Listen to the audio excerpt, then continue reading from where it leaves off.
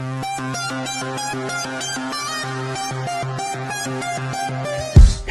hello, hello. It is me, your True Heel Phenom SP3. We are back once again with our latest podcast, True Heel Heat 104. On this edition of True Heel Heat, we will be discussing the latest wrestling news, including the fallout from New Japan Pro Wrestling World Tag League 2020 and Best of Super Juniors 27 finals, Super J Cup 2020, and Impact Final Resolution. And that flows right into the Bullet Club reunion on Impact Wrestling, WWE backstage chaos and confusion amid record low WWE Raw ratings and creative decisions, week 58 of the Wednesday Night Wars, and preview and predictions for ROH Final Battle 2020 and WWE TLC, plus a little bit more. Of course, I am back once again with the princess of all the True Heels, Miss Chrissy Love. Hello. I'm doing homage to Miss Bailey today with my Christmas t-shirt, you know? You gotta show the people at home. There you go. Okay, so yes, I have the new day as elves, so you know.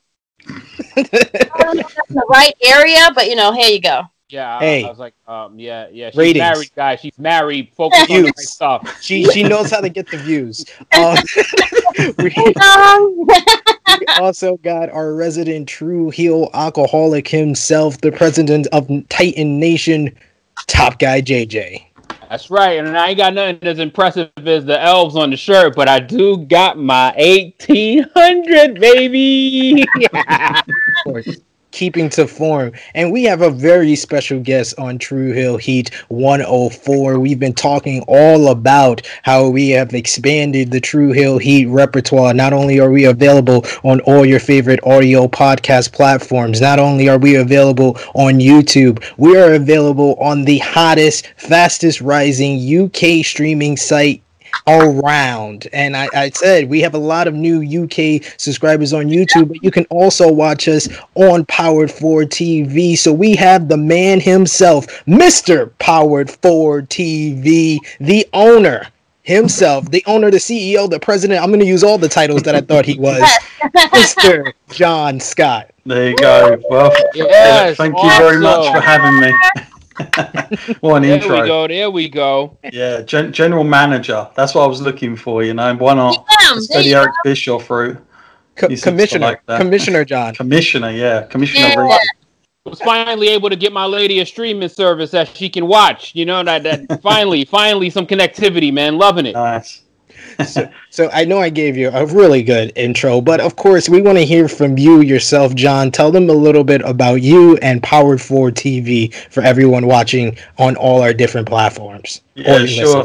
Yeah, no worries. So Powered 4 TV is the streaming site that I currently run, and it's got literally 25 promotions on it. You sign up, you get the whole lot. Some are even free. So, you know, I encourage anybody that doesn't know about it, they can go over. They haven't got to put any money down. They can see everything that's on there. Obviously, you great guys from True Heel Heat have been amazing. We've got some really good feedback for the amount of stuff you do, especially I think on the stuff you do, the retrospective stuff on around 96. I've got a lot of feedback from that. So that's really, really good. Obviously, the likes of Wrestling Travel that I know you're very well connected with are on there as well. But recently, we've actually had Chicagoland Championship Wrestling Land on the platform, which has just been, for me personally, as a fan, I have just been blown away. I love the whole studio wrestling feel merged with like a cinematic view. So I've really been enjoying that. But yeah, we've got the likes of TNT Extreme Wrestling, which is on there as well, which has got a lot of the guys you'll be familiar with that are actually on AEW now, Impact Wrestling, NXT UK, the likes of Walter have been on there very regular. You know, most of those guys you're going to find. And then we've got, you know, a lot of shows underneath that. We've also got a lot of legendary sort of classic archive matches running back towards the late 80s.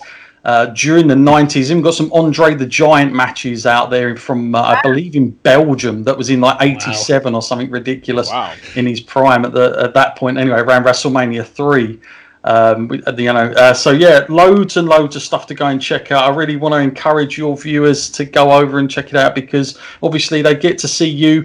What I will say is, unlike any other VODs, we kind of have a media side to us as well. So not only do we have all the stuff there and readily available, but we also do a lot of documentaries and interviews to kind of facilitate in between all that. So, and I'm sure, in the future, perhaps 2021, we're going to have you guys on as guests as well.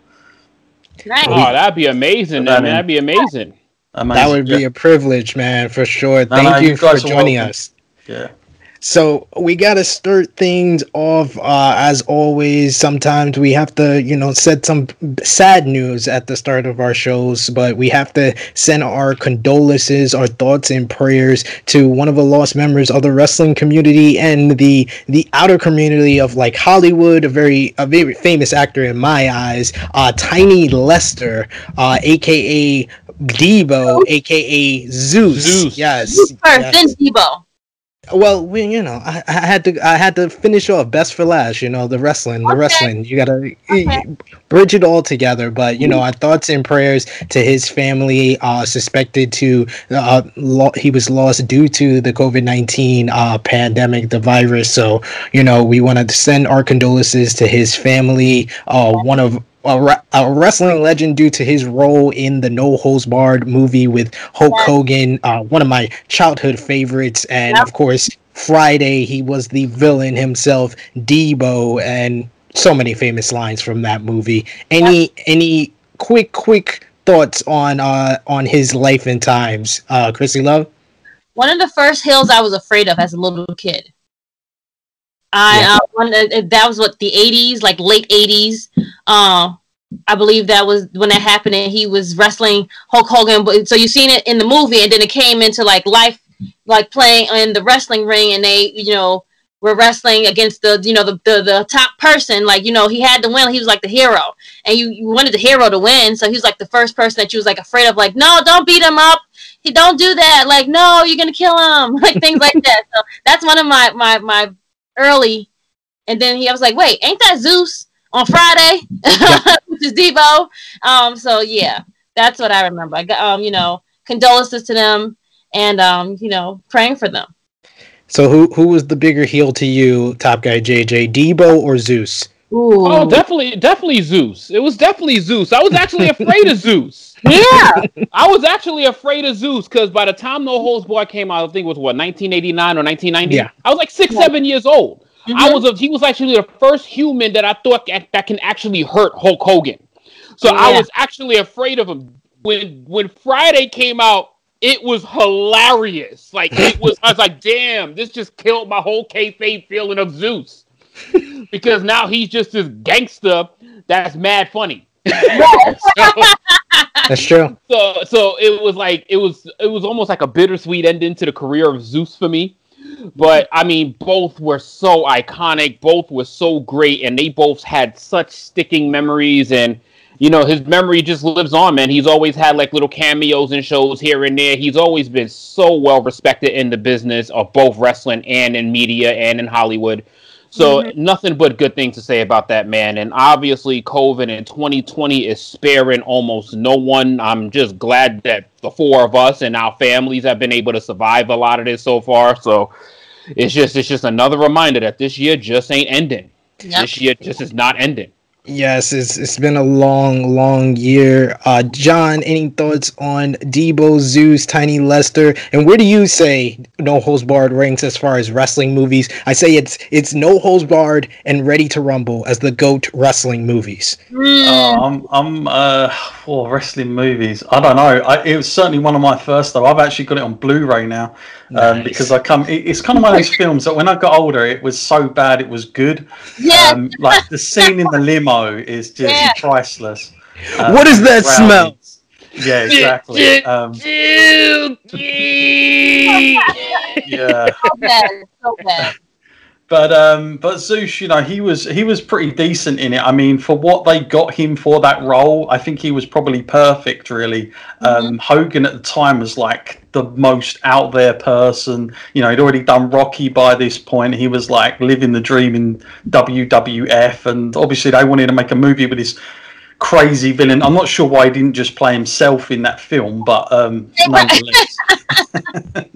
Nonetheless, I forgot his name. What was it? Rip? Was it? Yes, Rip? yes, Rip. Right. It was blue instead of yellow. Yeah. And he had the thing on the side of his haircut. But Zeus, I mean, you know, he done really well when he came in as well. I think really. I know that like it depends who you listen to, but I actually thought he'd done a really good job. I went back to those matches recently and watched him, and actually I thought he was pretty decent. I mean, like you've got to kind of judge it on that time and era.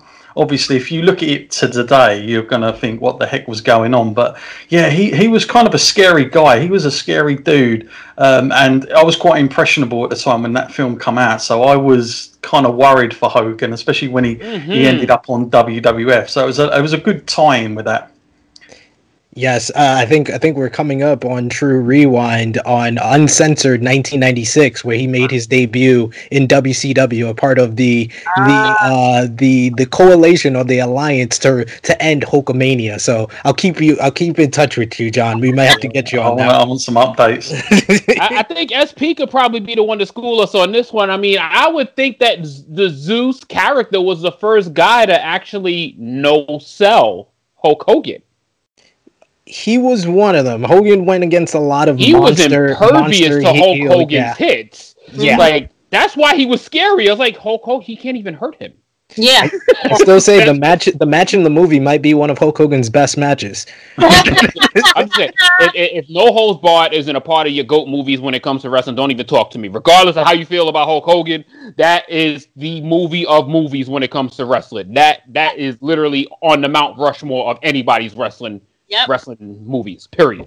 Pioneer for sure. But this edition of True Heel Heat, to go into things, is brought to you by our friends over at Wrestling Travel. Shout out to Justin Clapper and Danny. They just had their final podcast of 2020 with their year-end awards. Great stuff. Like we said at the beginning with John Scott here, you can find THH on Powered 4 TV. And of course, as we announced on the last edition of True Heel Heat, our fourth annual True Heels Year-End Awards will be next Saturday, December 26th. We're going live, me and Chrissy Love. We might have some guests from the True Heel Heat family to celebrate 2020, and you know, it's 2020, so celebrate is a so word to use, but we're gonna have year-end awards to celebrate professional wrestling that persevered through what has been a hectic year for sure. And we have to start things off by telling you, give this video a thumbs up, share this video with all your wrestling fans and friends. Of course, there is the iCard down at the bottom to push that to subscribe, and the bell below that to push the all notifications for all the great content right here on True Heel Heat. And speaking of you, the subscribers, our supporters, our True Heel Roll Call is where we shout you out. We start things off with the Nick Jacksons of the world, the top 3 conversation starters. Our True Heel Trinity are coming in at number 3 is Argino Bismone. Coming in at number 2 is Charles Kirkhoff. Coming in at number 1, first time, and Top Guy JJ mentioned him a few episodes ago, and he finally hit the number 1 spot, the New Japan aficionado himself, James Wims. Yes, there we go. There we go. You did it, brother. You did it. Finally hit that number 1 spot. And a couple of True Heels, we got to shout out Ted Williams, John Kirkin, James Pierre, Simon Monk, and Dan, the mayor of Painesville, over on the Twitter machine. Our YouTube subscriber highlight, we have a good one here. I'll probably get a comment from Top Guy JJ, but Mr. Romeo Anthony Colon of Wednesday Night Warriors commented on True Heel Heat 103. He had something to say about our top news topic of Charlotte Flair and the Heat on her booking between Raw and NXT. He said, "Poor Rhea Ripley. I thought she was ready for the main roster, but definitely not if she's so concerned about wins and losses. Still needs more learning to do in NXT. I hope she can get to a place mentally where she looks at the bigger picture of things and sees that there's no shame losing to the greatest of all time. She had a great performance, one of the best in-ring performances of that weekend. I hope nobody that dropped a title to Ric Flair lost their confidence. I hope Rich Swann doesn't lose his confidence when he loses to Kenny Omega. There's still plenty of time down the road for her to get her W back, but it will make for a good built-in story. Long may our queen reign. Wait, what? You should have stopped like 4 sentences. What the hell does Rich Swann potentially losing to Kenny Omega? Like, He's what? losing to one of the greatest of all time. But they're both champions to their respected companies. Like, Right. what are we talking about here? Yo, this is the problem. Yo, it's just like how they're infectious. These Charlotte Flair fans are infectious. Like, they're diseases. Like the Charlotte Flair fans are diseases. John Cena fans are diseases. The Dallas Cowboy fans are diseases. And truth be told, Lakers and Celtics fans are diseases. Oh, come on. No, Really? pick on me. Why you gotta pick on me? Listen, you might be one of the only knowledgeable people about that team, but I'm just saying, because you actually stuck with them through the Cedric Ceballos days, so I understand you. So the other ones that just found out that the Lakers are a franchise when Anthony Davis and LeBron James gets there, or when Kobe decides to win 2 rings after Shaquille O'Neal, you know what I'm just saying. Shit is different for the non-golden franchise players. You're talking about the people that pick Mario in Mario Kart, right? He definitely picks Mario, and then when he gets mad, he picks Metal Mario. It's unbelievable. That comparison is like ass. Like, are you kidding me? Come on, dude. Come on, you better than this. The troll effort was really bad on this one, man. We're going to try to get Romeo on THH 105 to hear his great opinions. James Dugan commented on review of Honor number 7. I've not got the time each week to watch every episode each promotion puts out, so keep up the solid work keeping us as not got the time to enjoy all of the wonderful wrestling up to date. We appreciate that comment, James Dugan, a new subscriber to the channel. And Kayfabe Tactics, the king of the comment section, commented on True Rewind 33. I don't even remember that Savage Benoit match, and it seems like it would have stood out to me. I don't know if it's on there, but I might go check out their second match they advertised for the weekend, and Benoit hitting his head on the concrete was so hard to watch. Then Hogan comes in with a chair, Arn puts his hands up to block it a bit, and Benoit just takes it straight to the dome. Then Woman joined the Horsemen. I liked both shows well enough. I've been really enjoying going back through this with you all. Thank you, Kayfabe. And yes, watching Benoit take chair shots and shots to the head is very hard to relive, honestly, knowing what transpired. I will just say that. That leads us to what we miss, and what we miss over the weekend. We previewed it on True Heel Heat 103, Impact Wrestling Final Resolution, with Rich Swann defeating Chris Bay in a great Impact World title match. We also had Manic defeat Rohit Raju to win the X Division Championship. And of course, the biggest news, the most talked about news from Right on Resolution, was Kenny Omega showing up. He showed up and had a reunion with Carl Anderson, which led to Machine Gun defeating Ethan Page. And that brings us to what happened on Impact Wrestling this week, with Kenny Omega and Don Callis showing up again to hype up Carl Anderson, to bring back the old Machine Gun, as he cheated to beat Chris Sabin in the main event. After the match, Impact World Champion Rich Swann confronted him, which led to Anderson punching Swann, and the Motor City Machine Guns made the save, but Doc Gallows returned to attack them, and then Omega nailed Swann with a wet floor sign to set up Omega, Anderson, and Gallows. Yes, the Bullet Club reunited to verse Swann, Motor City, and the Motor City Machine Guns at Impact Hard to Kill. I gotta ask you guys, what are your thoughts on the Bullet Club reuniting on Impact Wrestling, a big time main event for their first pay-per-view of 2021? I will start with our special guest here, John Scott. Your thoughts on the Bullet Club coming to the US of A? Well, I mean, Bullet Club in general, just say that name and everybody knows them. So, like, even in the UK, every time Ring of Honor was here, it was just full of fans wearing the Bullet Club merch. Like, it was the most sought out t-shirt ever. I think even people that didn't even know what the Bullet Club were just bought it because they saw their friends wearing it and they thought this is cool. You know, it's one of the sort of adult type of demographics as well. I don't think it's like something that you see kids wearing. It was mainly like that niche audience that everyone seems to go on about a lot. So yeah, it's good news, but I kind of feel like, how long are they? Is it 8 years now? I was reading somewhere. Is that the distance? I'm not sure, like what the official timescale that they've had. But the only thing that concerns me with it, the only thing that will be a negative is, you know, if the talent is going to, you know, step up into those big shoes, because obviously most of the guys we now know are in WWE or in AEW or whatnot. They're all around everywhere, and I kind of feel like WWE did a really good job of making the Bullet Club like not worth having. It would have been the best thing ever, by the way. I'll put it out there. I would have loved to have seen it, but like they just made it. By the end of it, by the time Gallows had gone and Anderson, it was like, okay, we're never going to get it, and the coolness has gone. And yeah, it's kind of one of those things. I don't know if it's just like, you'd be a better person to tell me because you watch more of the Japanese stuff, but is it still as popular in Japan, like, you know, amongst their fans as it was, or has it kind of got a little bit devalued as time's gone on? I would say that Omega leaving hurt the Bullet Club for sure, because I feel like, you know, it was on the rise with Finn Balor in the leadership position. Then AJ Styles put a lot more eyes on it, but the peak of the Bullet Club was Kenny Omega at the helm being the leader. So I think that's why it's getting a lot of buzz that he's bringing it back together for Impact Wrestling, coming together with Carl Anderson and Luke Gallows. But I totally agree with you. WWE just makes a habit. If they don't create something, they just try their best to make it uncool and want our fans to not want it as bad as we originally did. Yep.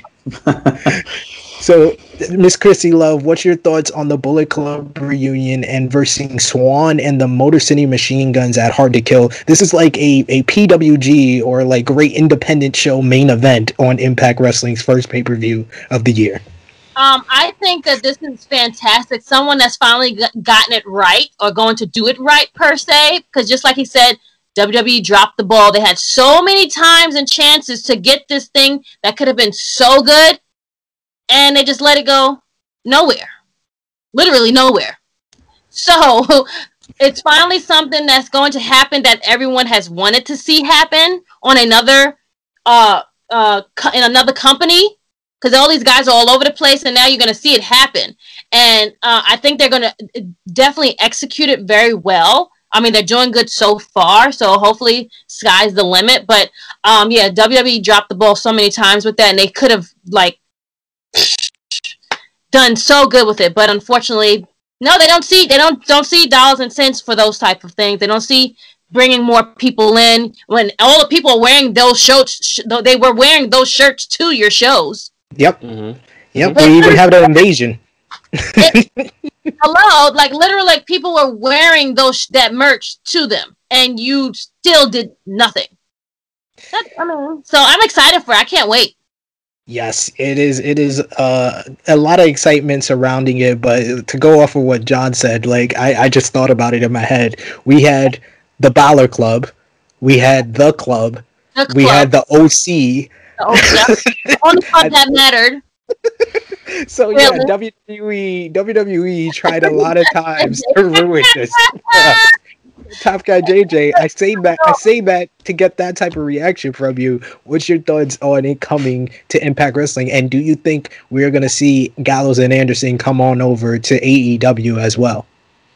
I just want to hear any of those reactions to anybody in the back that was commenting about Kenny Omega's somewhat lackluster debut on Impact Wrestling as to how this manifested one whole week later.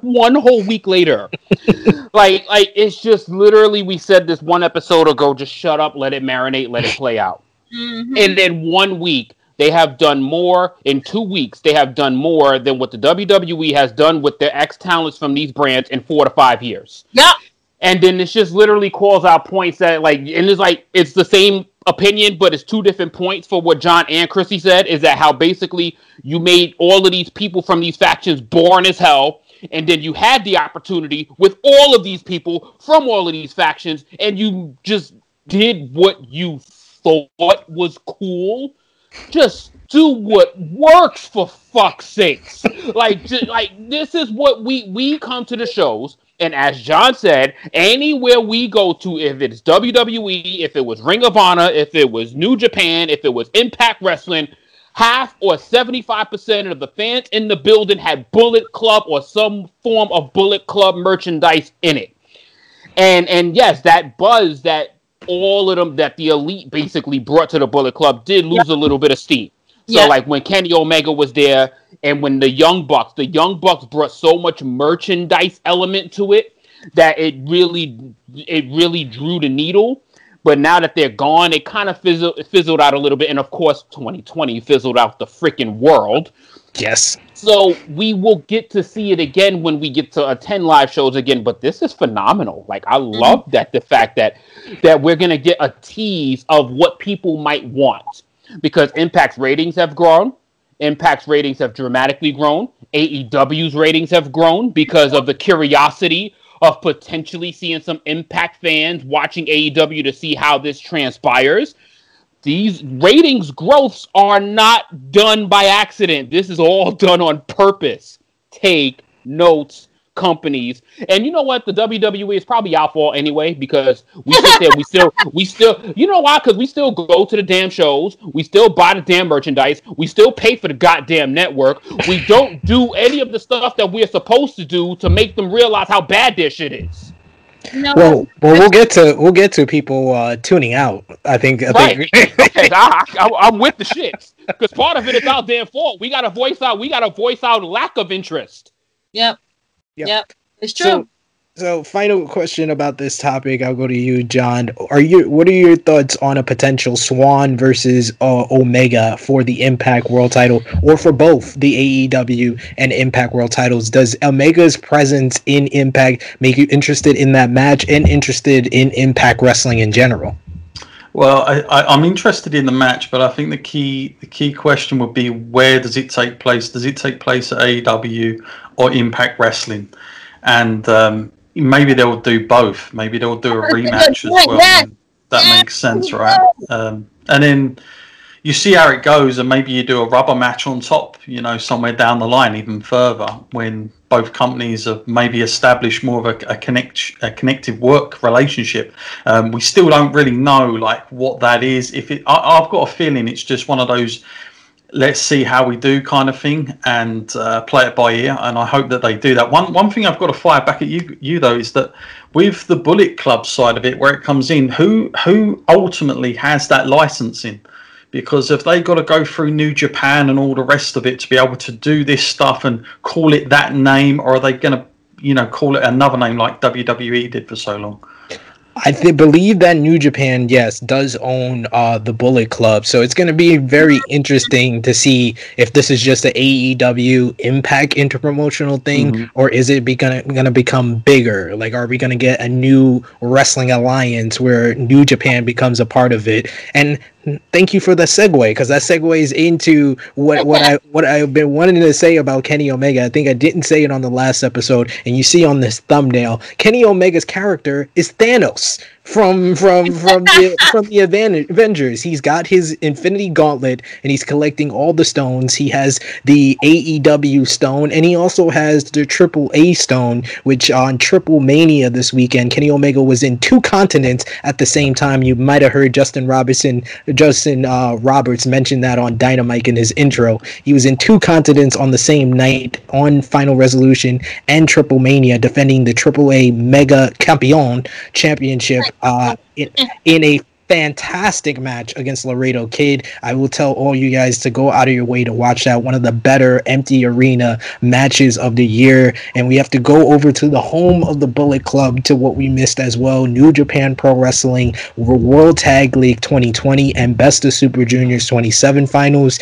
In the finals, the Best of the Super Juniors, one of the absolute best matches of the year. Yes, it's December, and we have another match of the year candidate as Heroic Hiromu Takahashi defeated El Desperado. When I tell you guys this match had everything, it literally had everything. We had dramatic submissions, fantastic, amazing sequences and counters. We had an unmasking with Hiromu ripping the mask of El Desperado, and El Desperado just being enough of this shit. This is what it's going to take for me to win. He ripped off his own mask to a huge pop. These fans are not supposed to be screaming and gabsing in this arena because of the whole pandemic, but you literally heard about 5,000 people gasp like, oh my god, he just took off his mask, what the hell is happening? And it just went to another level. But in the end, Hiromu got the victory, won the Best of the Super Juniors 27, which I might add, Chrissy Love once again with another correct prediction on a tournament. And then the Gorillas of Destiny, her other pick for the tournament, defeated Finjuice to win the World Tag League 2020. I mean, to each we all picked it.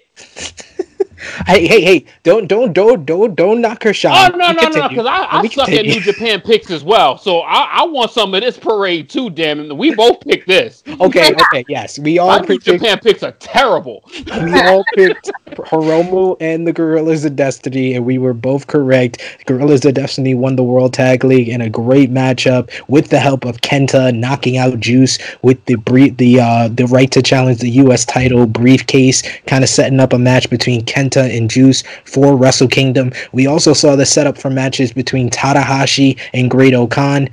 Don't get me started on them disrespecting Tanahashi by putting him with Great Okan. I went on it, watched the roundtable on this show. Shingo versus Jeff Cobb for the Never Openweight Championship. Sanada versus Evil, and Hiromu will versus the Super J Cup 2020 winner. And this is why I wanted to point out Miss Chrissy Love, because Miss Chrissy Love has the least El of all of us on New Japan. But she went 3 for 3 this weekend because El Phantasmo also won the Super J Cup, winning back-to-back. Chrissy Love was the correct there. I picked Leo Rush. I said the winner of their matchup in the first round would win the tournament, and I was correct there. But Miss Chrissy Love was the one that picked ELP. So you can brush your shoulder off, Chrissy. It's okay.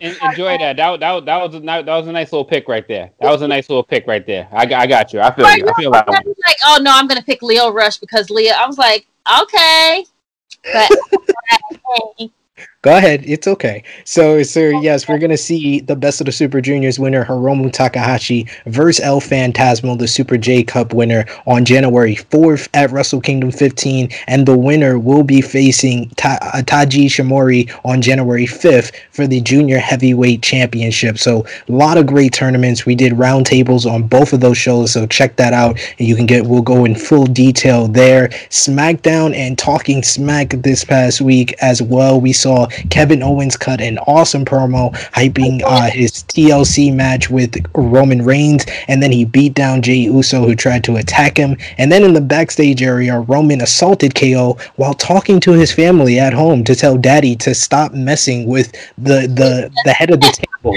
I tell him to stop messing with that. Like, I'm only doing this because Roman's on a different level. Roman is on a different level right now. That's good. Everything else is trash. Roman, something is clicking with that man right now. Like everything he's doing right now since he's come back from SummerSlam just works. How do you feel about it, John? Yeah. Well, Roman's my guy, to be honest with you.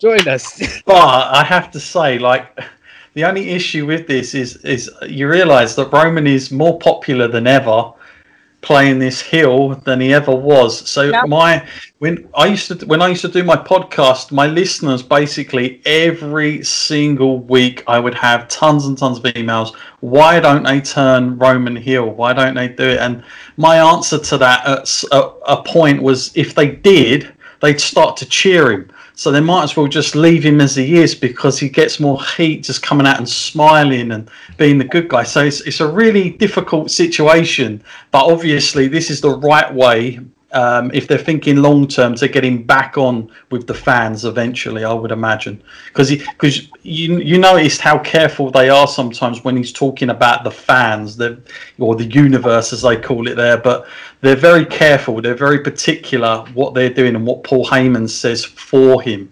So it's kind of like a scapegoat for me. So yeah, potentially Roman goes back as a huge face, but the one that maybe fans actually want to cheer for. And hopefully they don't just turn him into, like, when Randy Orton suddenly becomes a face every which way and then he starts puckering up to everyone. It's just awful. So yeah, hopefully they leave Roman how he is now, and they've got every chance.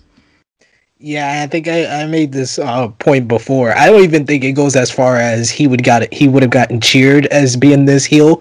He wouldn't even be here, because if you remember, The Rock only was with WWE for five years because they turned him heel after 1 year of him being rejected by the fans. I think Roman would be in Hollywood by now if they had turned him heel earlier, because he's so good at playing this character. It's kind of ridiculous. And you know what? John just made a hell of a point that, you kind of think about it and you kind of hear it out loud.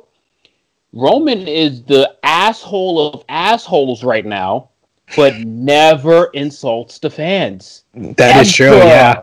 Ever. It is always his actions are against the people that he works with. It's never against the people. Yep. That is a hell of an assessment. Yeah, that was. I didn't even think about that. That is definitely true. Like, they don't have him do the typical WWE promo with insulting the fans, and never. They're doing that for a reason. For sure. He's never pat yourself on the back, John. Yo, I just had to register that. Like, yo, he's on to that. So we also, on SmackDown, we had Carmella beat Sasha by DQ in the main event, and then attack Baines with a champagne bottle. And I will agree with Miss Chrissy Love. You made a good point. This show was kind of weak compared to other weeks for SmackDown, because it was only Roman. Roman was the highlight, and then there was nothing really else. This was kind of confusing with Carmella and Sasha already having a match for TLC. But what did you think about this segment? I'm still not on board with her yet. Like, I'm still not there with the whole Carmella music is cool. I'm still not I'm not on board yet. I don't know why. I'm just still not there yet. And then why make them fight? Why did you just didn't save it for them to do at TLC? Don't wait. You should have made them have either another promo sit down, or just talk to Sasha, or have the little the fake sign. Matter of fact, they're probably gonna do that shit tomorrow. We had the contract signing at the beginning of the show, and then they just said, you know what, we're gonna have a match tonight. Right, exactly. Yeah. So yeah, we'll see what happened. But then also on Talking Smack, we also had a great segment with Big E and Paul Heyman. Yes! With Paul Heyman telling Big E that he needs to go out on his own, and that he had to ask him a rhetorical question. He was like, when you see, he first told Big E that when you look at overall at the end of his career, the greatness of Big E, the New Day will just be a footnote. And he was like, a rhetorical question: does anybody, when they see Roman Reigns in the ring, talk about the Shield? Powerful stuff there. Top Guy JJ, what was your thoughts on this segment? That, one of those simple questions: where's the lie? Where's the lie? There isn't one. And seeing that, and then I'm hoping that this is one of those immediate reactions for Big E, not something that gets milked out. This is something that he needs to realize sooner rather than later. Like, he needs to not go through this emotional swing where he still loves his pancakes and he still loves his brothers and he still wants to entertain. He, without a shadow of a doubt, can be the biggest star on SmackDown other than Roman Reigns. And he has the charisma, he has the character, he has the mic skills, he's great in the ring, he's flexible enough to work with anyone. You gotta strike. While we remember this. The whole outfit change. You brought the powder back, changed the whole, you don't need the pancake outfit no more. You don't need that. You're not with them no more. So he needs to stop feeling the power. He needs to stop feeling the power. They should have been like, all right, you wanted me here, obviously, by myself for a reason. Let me change up what I'm wearing. I can still wear the little slingette thingy, whatever you call that thing, and just make it blue or I don't know, make it tangerine. I don't care, but don't wear the same New Day outfit that you've been wearing with them. The whole point is they gave you their blessing. Let's get that blessing. Let's show them what I can do. So I hope that this loss. I hope that this stupid loss to Sami Zayn, oh my God, is the turning point to make him realize he needs to stop playing around. Yes. I agree with both of you guys' point. They're moving in that direction. They have the Wale song, which is it's a minor bop. It's not a bop ski yet. It's a minor bop. I haven't heard it in full yet. It's a minor bop, but it is an improvement on him having the New Day song. So they're making those adjustments, I think, right now. Yeah. So over on Monday Night Raw, we had Styles lay out Drew McIntyre during the championship ascension. We also saw him put him through a table to end the show. That followed up with AJ defeating Sheamus in a really good matchup on Monday Night Raw. We also saw Keith Lee lose to Miz and Morrison in a handicap match. Randy Orton and Bray Wyatt play hide and seek, leading to Orton burning a box with Bray in it, and The Fiend popping out to give Orton the mandible claw. And we also had Lana injured by Nia Jax and Shayna Baszler taken out of the women's tag team titles match at TLC. I will get you guys prediction on that match and who you think will replace Lana later on in the show. But I have to ask John, what's your thoughts? You know, we used to ask our guests, what's your thoughts on Retribution? I won't even go there with you. Oh please! But please, you see, I don't even mention them when I talk about Raw anymore. But I will ask you, what has been your thoughts on the Lana storyline, which has been almost as divisive as Retribution lately? It's a real tricky one because, you know, they had this the documentary came out about her, obviously, that she did on the network some time ago, and then obviously it kind of took after that. But, you know, the thing that's like off-putting for me is obviously Rusev is still like, he still tweets about certain things. I saw a post that he put up where it's her covering in the match, and he's like, I taught her that one. You know, wink wink. And yeah, it's kind of, it's difficult because I think that, like, on one side she's got, like, I truly believe she does have like a fan base, and then on the other she's got people that just totally hate her, a bit like, it's kind of like Eva Marie's stance, you know, it's like real hatred there. So it's a real tricky one. I'm not too sure, to be honest with you. And at this point, what I will say is, for me personally, I don't have much interest as a fan. I really don't. I don't blame you at all. I like the Lana documentary, the Chronicles. It was a good, and I felt for her with all the stuff she was getting on social media, but it has not elevated my interest in the storyline at all by the way they've presented it. And then our final couple of notes on what we missed, we had NXT UK with Tyler Bate making his long-anticipated return to face NXT UK Heritage Cup champion A-Kid in a losing effort. And then this week, I just saw it before we started recording this episode, this week on NXT UK, they played a vignette previewing the debut of Ben Carter, making him official to that roster. Since you are based in the UK, John, are you familiar with Ben Carter, and what's your interest in NXT UK at this point? Because it's kind of viewed as kind of the forgotten brand of WWE, even though they have so much talent on the brands. They had a match of the year candidate with Walter versus Ilya Dragunov, but it's kind of the fourth brand when you think about it. Yeah, it totally is as well. And to be honest with you, in the UK, it's not massive either. You know, it should be, because, you know, they're here. They came over a few years ago, and we thought, wow, you know, we've actually got a developmental system here in this country. And then when they started touring, to be quite honest with you, the ticket sales were down. I mean, they were really bad.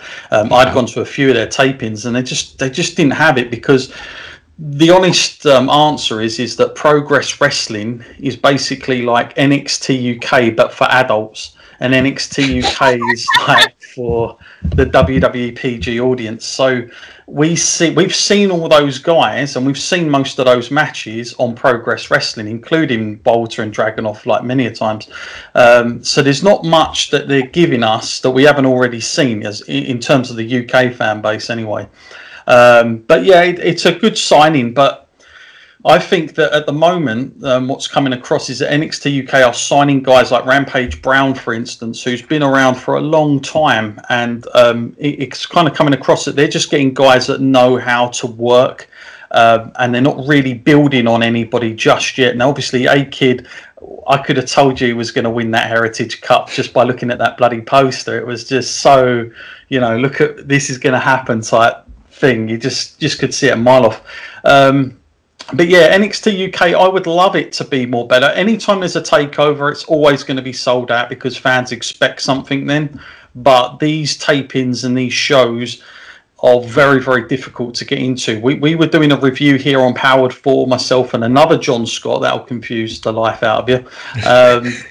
It's a nightmare on the co-host situation when we ask each other. But yeah, it was something that's... It could be so much more than it is. Let's put it that way. They could make their own sort of studio wrestling. I always envisioned it being like, do you remember like NXT when it first came around in the States? Yep. And I'm talking about the times when we had like Tyler Breeze and Pac, Neville, and when they was having those triple threat matches, those real Sami early days. Ladder matches and stuff. That's why I was thinking we were going to get here, but unfortunately it's lost a lot of identity, and it's more like, this is just grooming them for something more. The whole entrances and stuff like that have become very normal and sort of ordinary to that WWE base, unfortunately. Yeah, it's kind of become the NXT for NXT. Like, people get called up from NXT UK to go to NXT if they are the real top stars, like Tony Storm, Pete Dunne. So, yeah, I wish it would get more attention because they have so much talent there. There's one true talent that I really like in this country, and I've met him a few times, and that's Walter. But trust me, he's not interested in moving or anything like that. He's also probably not interested in doing the WWE, character. I could just imagine Vince or somebody standing in front of Walter and saying, a new gimmick for you, you're going to be a fireman or something, Yeah, and Walter just been like, no thanks. We know the true Walter. The 2021 William Regal. He's a man. And we know the real Walter. Me and Top Guy JJ went to Progress when he came here in New York, so we fell in love with him from that original time. Seeing him, he's amazing with press as well. He's no different. He's like what I say is he's the European Brock Lesnar to us. He's all business. He just goes in. He goes home early at Progress shows if he's not on anymore. He gets straight back to Austria, and I kind of respect that because he's quite brutally honest. And but the good thing about him, he doesn't overexpose himself with interviews and all the rest of it. So that's what I like about him. He's very protective. But he'd be somebody I'd really like to see. But having said that, when they did the whole Survivor Series thing last year, he came across quite ordinary to me, and I felt like maybe Vince wouldn't know exactly. Vince might look at him and think, this guy hasn't even got a body. What's anyone talking about? So it's difficult. But he'd be somebody with that style that he's got. If there's so much potential matches for a lot of up and coming guys, he'd be a fantastic heel champion for some time. 100%. John, can you educate me on something? Can you tell me what time NXT UK comes on over there in the UK? Yeah, it's 8:00, 8 p.m. On what day? So that's on that's tonight. So that's Thursday. On tonight. So that basically it came on 2 hours ago over here. That is the problem with an NXT UK for us. Yeah. Is that they premiere it on the WWE network at 3 p.m. over here. There's not a single male or female alive that is going to dial into wrestling at 3 p.m. Even though it's available on the network. Yeah, it's available on demand. They don't promote it. They don't promote it at all. So there's no plug. So they what I feel like would help it is if they premiere it on a different time slot over here on a different day. Like even if they show it right after NXT, or if, like it needs to fit our. I don't think doesn't fit our time slot at all. I don't think it has anything to do with the time slot. You can watch it on demand. I never watched NXT, the main NXT at 8 p.m. on a Wednesday, and that's why I don't watch it now when it's up against AEW. So I want you to have an open mind with this, because NXT averages about 600,000 viewers every Wednesday, right? How many viewers does NXT UK average from the 3 p.m. slot? Do we even take record of it? Totally different. They did not average 600 or 700K when it was on Wednesdays on the WWE Network. More people watched it on demand than they watched it live at 8 p.m. on Wednesday. That's the difference. It has not. I don't think it has anything to do with the time slot. It's more what your original point was. They don't promote it. And and that's why I'm a fan of being reminded of a show being on. So when I get the reminder of NXT coming on, when I get the reminder of Dynamite, when I get the reminder of these shows, now it's a program in my head to now catch it at this time and channel. If I don't get the program with all of your scheduling, it's gonna get lost in the wind, and it's just gonna be thrown in the on demand, and you're just gonna see you'll probably have to binge a month at a time just to catch up to it. Yeah, and that's what I do before takeovers with NXT UK. Yeah, that's not a formula to success, man. That ain't gonna help anybody. So our final, what we missed, it was MLW Fusion. Tom Lawler defeated ACH to move on to the finals of the Opera Cup 2020, where he will face Low Key, and Selena De La Renta teases former Lucha Underground champion Mil Muertes is coming to MLW. That brings us to our top news, where we're going to talk about backstage confusion regarding creative decisions and decisions from Vince McMahon himself, of course, and record low WWE Raw ratings. Right now, it seems like there is issues behind the scenes for WWE. I know that sounds familiar. We talk about it a lot here on True Heel Heat. There was mass confusion this past weekend as reports from Wrestling Observer newsletter said that Vince McMahon threw a fit about some of the big men's work on the main roster. It was then reported by PW Insider that a few wrestlers have been sent down to the PC to refine their work, their in-ring work, 2 times a week with training classes at the PC. That list of talent is as follows: Otis of Heavy Machinery, Miss Chrissy Love's son's favorite wrestler, AJ Styles, Bodyguard, almost, Mace of Retribution, Daba Kato of Raw Underground fame, and the big one, Keith Lee. They are getting a training cast ran by Adam Pearce and Drew Gulak. Keith Lee's inclusion brought a lot of confusion among talent. Fightful Select reported that talent was baffled by this decision with Lee because he is considered one of the better workers on the main roster. There have also been conflicting reports on how Vince views Keith Lee, with some outlets saying that Vince just doesn't see it in him right now, while others are saying that Vince doesn't think that he's ready just yet. It was previously reported by WrestleVotes that Keith Lee was being considered for a WrestleMania main event match against Drew McIntyre and Brock Lesnar for the WWE Championship. And it should also be noted, as we talked about earlier on Monday Night Raw, Keith Lee lost to Miz and Morrison in a handicap match, but the original plan for the show, reported by PW Insider, was for The Miz to beat Keith Lee one-on-one. So the handicap match was an improvement. Following this week's record low ratings for Monday Night Raw of 1.52 million viewers with a 0.41 in the 18 to 49 key demo, which was actually below what AEW Dynamite did last week. They had a 0.45 in the 18 to 49 demo, beating Raw for the first time ever, all 3 hours. WrestleVotes reported. Yeah. WrestleVotes reported that, in a quote, talking to a source just now who said the record low Raw rating isn't sitting well with those in power, to a point where they expect some reactionary decisions to be made. Time will tell.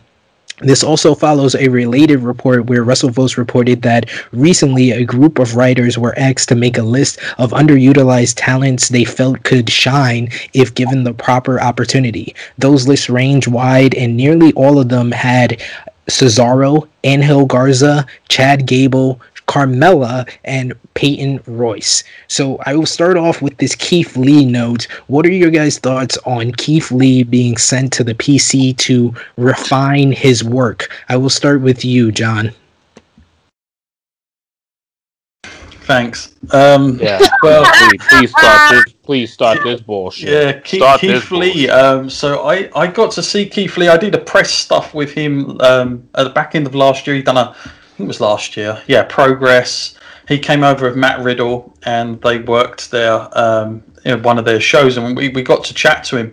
And he's like a really lovely guy. Like, he's super approachable, and that's what worried me about him, because I thought, blimey, you're gonna get eaten up, and you're probably just gonna be saying yes all the time. And unlike Walter, who's probably gonna be like, no, I'm not wearing this stuff that you make me wear. I think Keith Lee's going to be too nice, a person.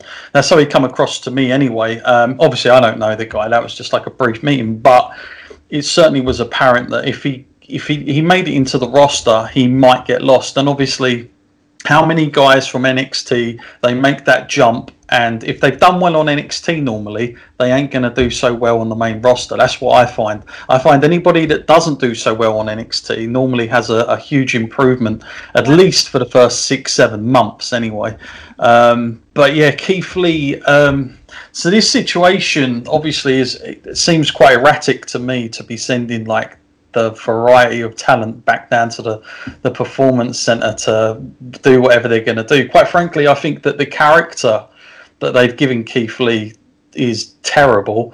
Ever since he's made the change, just the little things, what he wears, that attire, it's like, seeing Scorpio come in and then be Flash Funk. I mean, it's so alien to what I was used to with Keith Lee. So with Keith Lee, I was thinking we're going to get this guy that I saw stand up with Brock Lesnar at the Royal Rumble, and that just had all money over it. I just saw dollar signs, and I thought that'll be a match, 2-3 years down the line. Now, I don't think he's main event just yet. However, he's better than what he's been given, and he shouldn't be punished in this sense to be saying, you need to work or improve in your in-ring. I think his in-ring's perfect, but I think it's what they position him as and what he's wearing, even the music, it's just a mess, just a complete mess. And I feel for the guy. I mean, this is like Braun Strowman for me. He's lost all that credibility as well. I mean, the Santa Claus thing did it for me. That was it. It was gone. But I remember seeing him in London, and he was hot. He was hot as a heel, and we were thinking, blimey, like, this guy turns a lot of heads when he walks past. Now it's just like a friendly giant. So it's kind of odd, because Vince McMahon, for me, the Vince McMahon I grew up on, loved guys, big guys, and knew how to book them. Yeah, I don't know what's happened. I really don't know wwhat's happened. And I feel totally for Keith Lee. I'm not sure. To be quite honest with you, I'm not sure what happens. You only have to look at someone like Rusev. Rusev was so over at one point. He had that massive match with John Cena, come out in a freaking tank, gets the whole 9 yards with this. Now, bear in mind, he loses, but it's a big moment. But I think this goes back to something that I always used to say, is that WWE, and you alluded to asking the writers about who they think. I don't know why they're asking the writers, quite frankly. Like, they should have a better handle on it themselves. But to me, WWE, the system, you can make anybody within a couple of months if you really want to. Like, it's just placing people. So it's like, you look at Dolph Ziggler now. If they really wanted to, they could have him as champion next month. Because they can, and they just do it. So it's different to how it used to be, where the guys really cared about the belts and being the champion. But obviously, you've got so many titles now. It's like everyone gets one for taking part almost, and it's just so like devoured the whole title reigns for me. Like, I don't look at champions the same way as I used to. Even Drew McIntyre, even being over in the UK, to me, I wasn't really sold on it. And I listened to the podcast earlier that you was on with Wrestling Travel, and those guys were loving Drew, and you know. But for me, that never happened. And I like Drew McIntyre, but it never happens the same way as it obviously has for them, because I just see him as somebody who's on a spoke wheel. That's like, I remember the year before he faced Roman, and no one was really saying anything about him at that point, you know. Yeah. And I felt like they pushed that match out too quick. So what's happened with Keith Lee, quite frankly, could have happened to anybody. I feel bad it's on him, though. And he's probably the big name that I'm like quite concerned about. If Vince doesn't see, you know, his potential. Yeah, I mean, it's like they said, it's baffling. It's not just baffling for the talent, it's baffling for us fans. It's like, this guy is called the Limitless One, and you're trying to put limits on him. Yeah. So Chrissy Love, do you think that the way WWE would like all their big men to work is the issue, or do you think that there is something that Keith Lee could need improvement on in some places? Like he said, he was the Limitless One. So here's my thing. We push him in NXT. We push him, I mean, huge. He won 2 belts. He had 2 belts. You know what I'm saying? Like, you push him, he had this big old grand thing, and then you bring him over here, and then you make him be a loser. There's nothing likable about this person that we love so much. There was nothing likable about him. And now, I think it's all of the people. I think it's Vince's fault. I think it's all of them that had this whole, like, image that wanted to change him. And it's their fault. So now he has to be punished for what you guys did to him. He already had a character. He was already built. Why bring him over here and then change everything that we loved about him? It was a reason why he was so over when he was over there. So now you bring him here to the main stage, and now no one likes him. That's your fault, not Keith Lee's fault, and Keith Lee shouldn't even be punished for that. Now they should have took me and him with him also, but you know that's not here nor there. Anywho, but still, nevertheless, I'm not really answering your question because I don't feel like it's something that he did. You know what I'm saying? He did what he was supposed to do. Go out there, put this hideous outfit on, and do what he do his job. The fans didn't like it because that's not Keith Lee. Yeah, that's a great point. And to kind of add to what you're saying, like, not only did he like get big in NXT, but might I remind everybody, he wasn't even over in NXT. It was him on the main roster at Survivor Series of last year where he originally got over. Like, they saw it. They saw the fans, like, really get on his side before their eyes. Vince got to see it against his number 1 guy, Roman Reigns, against his number 2 guy, Seth Rollins. And then when he came back to NXT, that's when Triple H was like, oh, we might have something. Let's push him. So it's like, it's baffling. It's so different from every other example that we could talk about with NXT call-ups and it not translating. This was a guy that got over on the main roster, then went to NXT and got a bigger push, and now he's back on the main roster, and you're trying to bring him back down, it seems like. Royal Rumble, all of that. Let's not forget that part. You give me a belt, then I had to give away one of the belts because you gave me 2 belts and one. Like, it just, everything you guys are doing, it's just bad. Just bad. So, Top Guy JJ, I know you have to be feeling vindicated because you were the one on the show who said that his win over Randy Orton wouldn't mean anything, and I don't say this to you much. You were right. It didn't mean anything, and here we are. So, how does it feel? First of all, I don't feel good at all. I don't feel good at all. Because Keith Lee is on the verge of being the worst booked African-American man in the history of the WWE. And that's a wide range.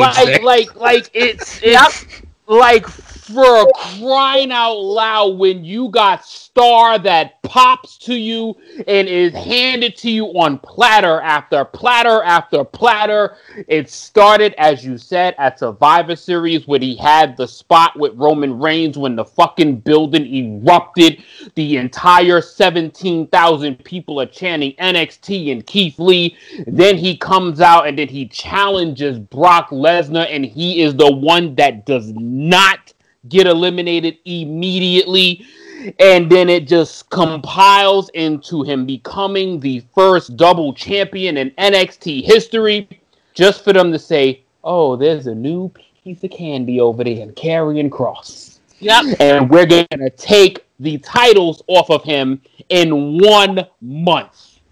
And then we're going to have him not only not defend the North American Championship, he hands it away and just gives it up. Who does that? He gives up the title, and then he loses in his second defense, because mind you, he had a defense on his first night as champion against Dijakovic. Yep. And it was a great match, by the way. But then his very first pay-per-view defense loses it immediately to Karrion Kross. Do we even get a second rematch? Do we even get a chance for this to manifest again? No, it does not happen, because guess what? We see money. We're going to call him up to the main roster with no idea with what to do with him. So then here we come to the almighty booking of the pay-per-view called Payback. Out of nowhere, let's just give him a match against the hottest heel in the business, Randy Orton, for no fucking reason whatsoever. The match is 6 minutes. Keith Lee pulls off the weakest victory I have ever seen against the hottest character in the entire company. I called it right on the damn thing, which I did not want to be right about. This does nothing to either guy. You just literally wasted Keith Lee's whole push. Yep. Like, Keith Lee would have been the man in NXT for 6 months to a year, and you just literally just saw a nut, you wasted it, and now it's gone. And then here we go. Not only after the win to Randy Orton, we change his ring attire. For why? For whatever reason, we don't know why. Because Keith Lee looks fine. For whatever reason, we don't spend the money to acquire the famous theme music that he was brought into NXT with, and we bask in his glory, and all of a sudden it turns into some Mega Man theme music from Metal Man or some shit. And then what happens after this? He jobs and match. He has worthless matches sparring matches against Drew McIntyre. It literally was the most meaningless booking I have ever seen from a double champion in the history of me watching wrestling. And now it leads, unfortunately, to then the famous. This is classic WWE. It's Keith Lee's fault. Yep. He's got to work. He's got to refine himself. Keith Lee, the one that can do everything with anybody, with any size, with any stature person. He's big enough to pick anybody up. He's agile enough to flip with anybody. He can sell for the smaller guys. He can do anything that he wants. But he needs work. He's the one that needs work. He needs work. Yep. Wow, so this is clearly, we all know that the man is out of tune. But Retribution is still on TV, right? But Retribution is still on TV. I don't even want to divert to somebody that it's to a group of people that's that trash.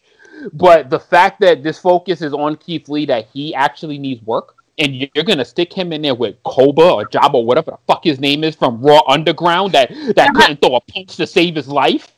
And you're going to compare him to every other big, and then what's the icing on the cake? They're gonna take wrestling lessons from Drew fucking Gulak. Yep.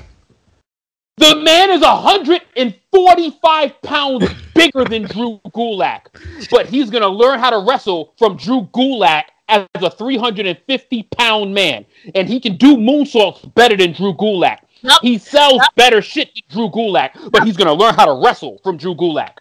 I swear to God, I could take the rest of this podcast venting on this shit right here. But I'm going to stop there, because what they have done to him, it is literally the most asinine, blasphemous shit I've ever seen done to a double champion.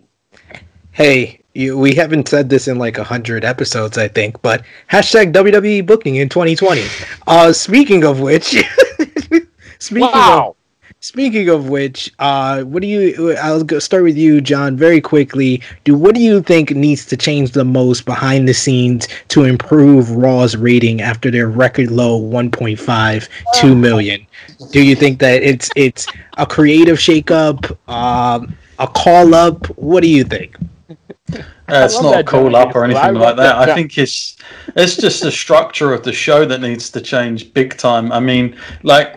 Every feud it looks like you ever played video games when you used to, I don't know, like play universe mode and used to set up a rivalry and they're in just brackets. They never cross over. Yeah. And that's how WWE's become. They never interlink with one another. And the bigger story never seems to affect any of the lower card people like it used to. So it just used to, and the commentators would talk about bigger events that might have happened on the night. Like this, with some of the most ridiculous stuff that's been happening. I'm not even going to mention their words of the name, but you know where I'm going with this. When that was going on, once they'd cleared off, that nobody cared. It was just about the match, another match again, and it's like, well, that didn't really have much impact then, clearly. And yet I see McAfee come out, and then Triple H comes running down with all these guys if he's out there, but they don't come out as something if these guys are supposedly not even supposed to be on the building, and yet they still get like. I don't know, like when they was doing that draft, they all had individual pictures, which just made no sense whatsoever, how they got contracts, because they were ruining too much stuff. I mean, it's so hokey and stupid. But the things to me is I try and like find out from friends that don't normally watch wrestling too much, and I say, sit down and watch this for 3 hours and just give me some of your thoughts. And they say, like, you watch one Raw, you might have the entrances are so spot on now. Like even the camera angle, it's like watching a video game. They don't even change it. The angles are the same. The commentators now pretty much are told not to speak through the entrance like they used to, which just annoys me because that's just some time they could use up rather than talking about it during the match. And so, you know, if you go back 20 years ago or whatnot, but when you watched entrances, even like through, I don't know, even like 04 time, they come out, they at least did some little tweaks and different things to change it up a bit. But I think they're so formulaic now that this is just the way it is. And to be honest with you, I'd say the last 15, 20 years is pretty much, we haven't really seen a huge eclipse. It's almost too perfect for its own good, and I just think that's how it's got to. The only ways to really change it is you need to really probably knuckle down to some serious like small group of writers. I don't know how many writers they've got there currently, but it's probably way too much, whatever it is, because no matter if it's good or bad, it's only going to work if you've got it from a few minds, not loads of people's minds. And to be honest with you, I watch the show now, and it's very hard to feel like you have to watch every show to know what's going on. You could watch just to the pay-per-view. You don't feel like you have to invest that time like I used to on a Monday night. Like it used to be prime time. I've got to see what's going to happen. Now, every so often, they come out, and they were doing this for the last 5 years. You'd see Stephanie, Vince, and they'd all come out at the beginning of a show and say, we're going to shake things up. We're going to change it. And as soon as they say that, it just puts me off even more because you know it's been thrown down your throat. So nothing's coming natural at all. I don't think it matters who's on the roster and whatnot, anything like that. I just think it's the formula that needs to change, the structure of the show. 3 hours is too long for me as well, but they're never going to go away from that because they make too much money through adverts. But I would love it if it was 2 hours again, but if it's got to be 3, I would suggest they do something for that third hour or an hour in between where they maybe do interviews or something, you know, like take a playbook out of when we used to have Royal Rumbles and stuff. We'd have that intermission part, right, where fans would get the merchandise. But it seems like nobody can even do a damn interview anymore. Like I don't see enough of them happening. So yeah, it's a nightmare, but there's no real overnight thing. But I do think the formula has a lot to do with it. Yeah, it's gonna have to be like a gradual change, but definitely the formulaic type of way that they have this show needs to stop, and they need to stop putting band-aids on gunshot wounds, because this is a list in just the last 2 years of band-aids on the problem that is Monday Night Raw that they've tried. Are you ready, guys? This is going to put a bow on this whole conversation. It's XP. Sorry. I was just going to say, I swear, I really hope that this is one of those episodes that we are able to take snippets, because I swear this might be one of the most informative episodes that we have about all of the issues that is going on with certain areas of wrestling. I really hope we could take snippets out of this. We'll talk to our production staff. I'll talk to Romeo for sure. But these are some of the impromptu ideas in the last 2 years. I have to credit Sean Rossap of Fightful.com for putting together this list. In the last 2 years alone, you are the authority when the McMahons came out and said that we were going to be the authority now. The Superstar Shakeup, the Wild Card Rule, brand-to-brand invitational, no commercials during matches. You remember when they only did 2 out of 3 Falls matches? Raw Dark, when they introduced the 24/7 title. Raw Underground, and of course, John's favorite, Retribution. So that is the list of all the band-aids they have tried to put on the gunshot wound that is Monday Night Raw. But guys, we have to move on to brighter days, Wednesday night days. Wednesday Night Wars Week 58. This is some of your guys' favorite time of the show, where we talk about WWE NXT and AEW Dynamite. We tell you the ratings for both shows, and we let you know what happened and decide what was the better show for the week. If you don't like what we say, check out Wednesday Night Warriors with Romeo Anthony Colon and Chris G, where they break down each and every segment and let you know what they thought was the better show. Usually Romeo picks NXT. Chrissy Love, you want to hit the drums?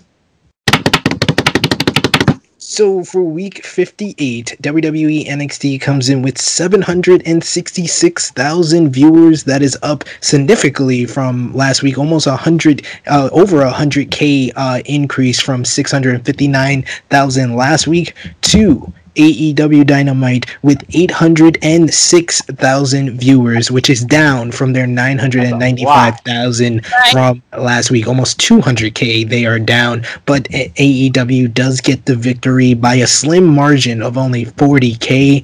AEW Dynamite had Kenny Omega defeat Joey Janela in a non-title world title eliminator no DQ match. Then after the match, Don on the mic.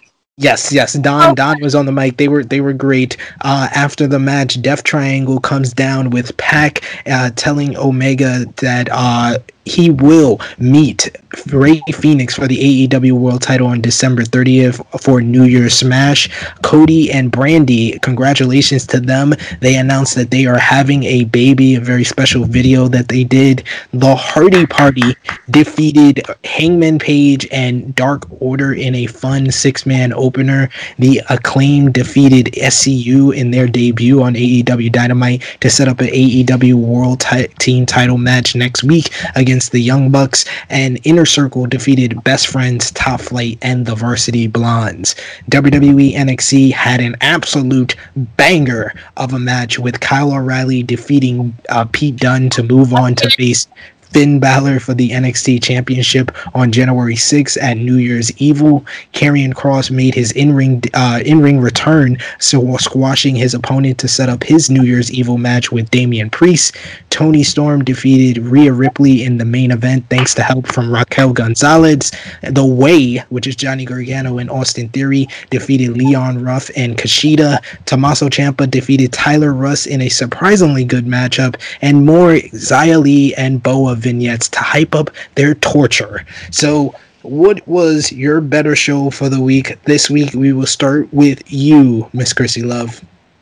I am going to go with NXT because now everything on the show wasn't good. Okay, fine. But the matches that I loved, Kyle O'Reilly, god damn it, man. Ugh. He is just...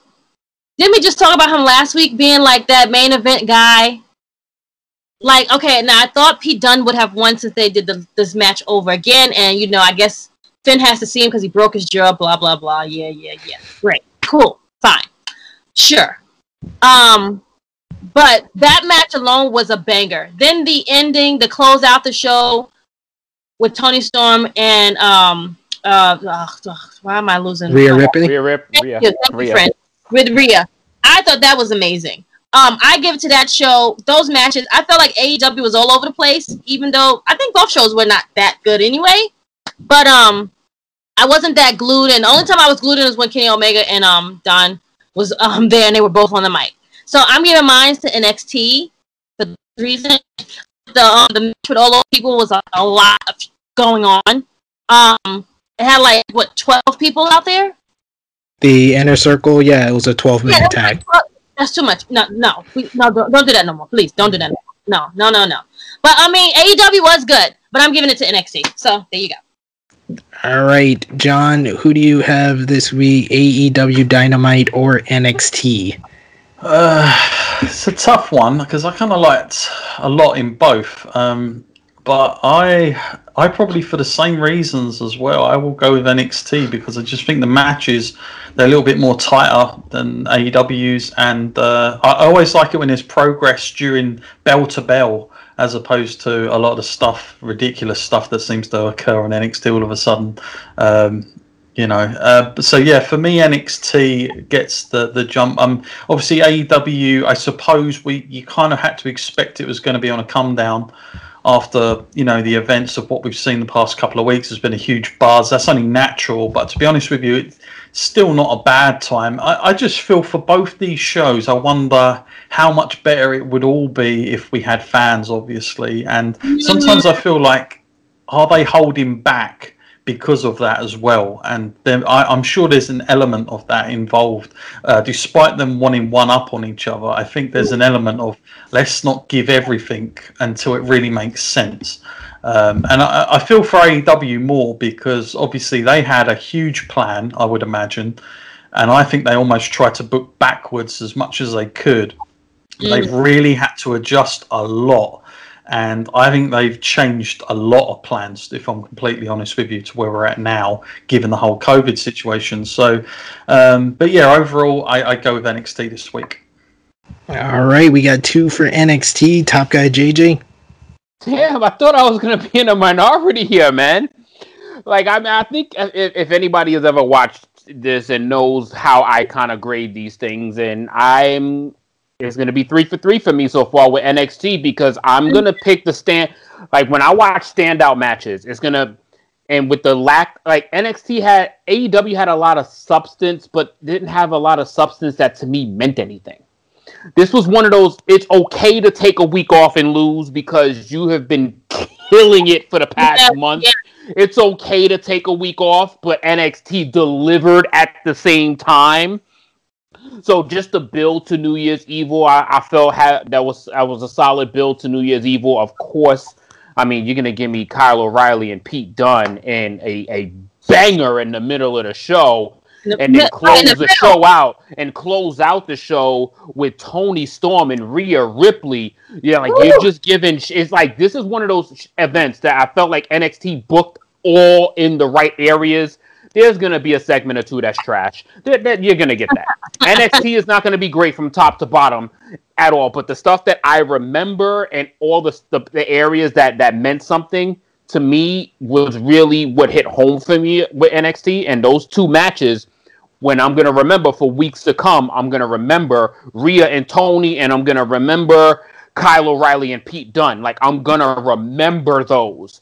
There wasn't a damn match on AEW that I'm going to remember for weeks to come, and God, never, ever put 13 to 15 people in a fucking ring again. Like, oh my God, that was too much. Have a Royal Rumble. They just went up from 12 to 13. Yeah, it was too much. Yeah, I get where they was trying, and then that's what I'm saying. Like, it's okay that they could take a swing like that, and it didn't work. Because AEW does a lot of shit that works. This, to me, just didn't work. So I'm giving a nod to NXT. Usually I like to be different here, especially when everybody is going for one show. I like to be the different one to kind of point out the good stuff in the other show. So I will say, AEW, I really enjoyed the main event. Kenny Omega and Don Callis is probably one of my favorite acts in the business right now. They're just on money and they're always delivering. I actually did enjoy the 12-man tag until that finish. Never let Jay Hager do the F10. That's Warlord's move for a reason. He does it well. Jake Hager does not. The opener was a lot of fun with Hangman Page with the Dark Order and their Red Dead Redemption look on the come up. It was just hilarious. Had me dying laughing. And I liked the storyline with Matt Hardy being the evil mentor of Private Party. Yeah, now he's supposed to be heel. Like I was, yeah, I don't know. But NXT was the better show this week. It just was. Pete Dunne versus Kyle O'Reilly, absolute banger. One of the best TV matches of the year. I wasn't as big on Toni Storm and Rhea Ripley as the rest of you guys. I think they're both very talented young ladies, but they just never have really, really good, great matches to me. They just don't seem to mesh like that. The match that stood out secondary to Dunne and O'Reilly to me was Tyler Rust versus Tommaso Ciampa, because that was his debut match, and he really showed out against one of the pioneers and pillars of NXT and showed that he's a future star. And my boy Malcolm Bivens having a client, I am all for that, because Malcolm Bivens is underutilized in NXT. But NXT just brought it this week. This was probably their best non-theme show of the year, and they're really hyping up New Year's Evil very well. And Balor versus O'Reilly gets me excited. But also on AEW, Phoenix versus Omega, I am ready for both of those matches to be put in my veins for sure. So yes, NXT pulls out the clean sweep, rare clean sweep here. But NXT, yeah, that is really rare. I mean, I think the last time they got a clean sweep from all of us was Halloween Havoc. Yeah. That was the last time. So like I said, one of the best non-theme shows that they've had all year. The news rundown, we'll run through these very quickly before we do our preview. WrestleVotes reports that the rumored WrestleMania 37 matches, as we spoke about earlier, are Drew McIntyre versus Brock Lesnar versus Keith Lee, Edge versus Randy Orton, and Roman Reigns versus Goldberg. So John, does that sound familiar? Sounds very familiar. And does that literally sound like a few months ago back in Raymond James Stadium? They just added one person to it. Yeah. I'm not interested. Pretty much. Mike Johnson of PW Insider reported that Lana's exclusion from WWE TLC, they reported on this, and they said, according to Mike Johnson, Lana could be off WWE television for 3 to 4 weeks after the attack on Monday Night Raw. He also noted that while speculation centered around a potential return of Charlotte Flair, there's no confirmation of that storyline development. So we could see the return to Charlotte Flair. I'll have a special tweet concerning that if that does happen, though. There we go. The minute she come back, somebody got to get kicked off the show. Hey, no. I just have a special. It's just how it goes. If you come back, airtime's gone for someone. I have a special tweet from one of my inside sources. I won't ruin it here. You'll see it on Sunday if it happens. PW Insider reported on WWE's broadcasting plans for the holiday season. Monday Night Raw will remain live every week. NXT will still be live on Wednesday nights. Friday Night SmackDown is expected to remain live except for Christmas week. As previously reported, December 25th falls on a Friday this year. WWE is expected to tape the Christmas Day edition on December 22nd or 23rd, and per the report, SmackDown on New Year's Day will be a live broadcast. Johnny Fairplay said on the PW Torch podcast that he spoke to Robert Stone, and Robert Stone told him that Melina was supposedly going to be a part of the Robert Stone brand a couple of months ago when they were talking to Melina to return back to WWE. In an interview with our good friend Alex McCarthy, Kevin Owens revealed that he has pitched tag teams with AJ Styles, Mustafa Ali, Apollo Crews, and Sami Zayn in the past, which have all been turned down by WWE Creative. He also revealed that the original plans for WrestleMania 34 was for Zayn and Owens to face Vince and Shane McMahon before Daniel Bryan's return changed the plans. And WWE SmackDown drew 2.206 million viewers, which is up from last week. AEW news: Jim Ross causes some controversy this week with comments on his podcast complaining about the DDT and Superkick no longer being finishers, and how he finds it stupid when people gather together to catch wrestlers on dives. Brandon Cutler made fun of this on a tweet promoting the 7-on-7 original 7-on-7 match on Dynamite this past week, which was he was eventually pulled from due to Wardlow being pulled because of a family emergency, and Dax Harwood of FTR chastised Cutler for his tweet publicly. Do you enjoy people gathering together to catch people on dives, John? No. That's a good answer. I don't enjoy it. I don't enjoy it either. So I get where Jim Ross is coming from. That's that could be messed to everybody, right? Well, no, yeah. I mean, if you are gonna gather together and catch people, at least catch them. Poor Pat McAfee. Wrestling Observer newsletter reports that one of the reasons Sting signed with AEW is because Tony Khan made a deal with him that he can leave on his own terms, something that WWE wouldn't let him do, which is an interesting note there. New Japan Pro Wrestling news: New Japan announces that the 49th anniversary show will take place on March 4th from Budokan Hall. And according to Dave Meltzer on Wrestling Observer Radio, Harold Meade was not keen on bringing back Chris Jericho to New Japan Pro Wrestling due to Jericho's price tag. Additionally, Meltzer stated that Jericho no longer has a contract with New Japan and that is believed that to have already expired. Meltzer went on to say that May's exit as president and CEO of New Japan this past October has renewed interest in bringing back Jericho into New Japan. So we probably won't see it for Wrestle Kingdom, but later on in the year, we may see a return of the Painmaker. ROH news: ROH announces that 4 wrestlers have been removed from Final Battle 2020 due to COVID-19 protocols, which are EC3, Bandito, Flamita, and Kenny King. EC3 later revealed that he is in fact tested positive for the virus, so our thoughts and prayers out to EC3. We hope he has a speedy recovery. According to Fightful, EC3's contract with ROH was supposed to expire after Final Battle, but he will now stay on to continue his story with Jay Briscoe.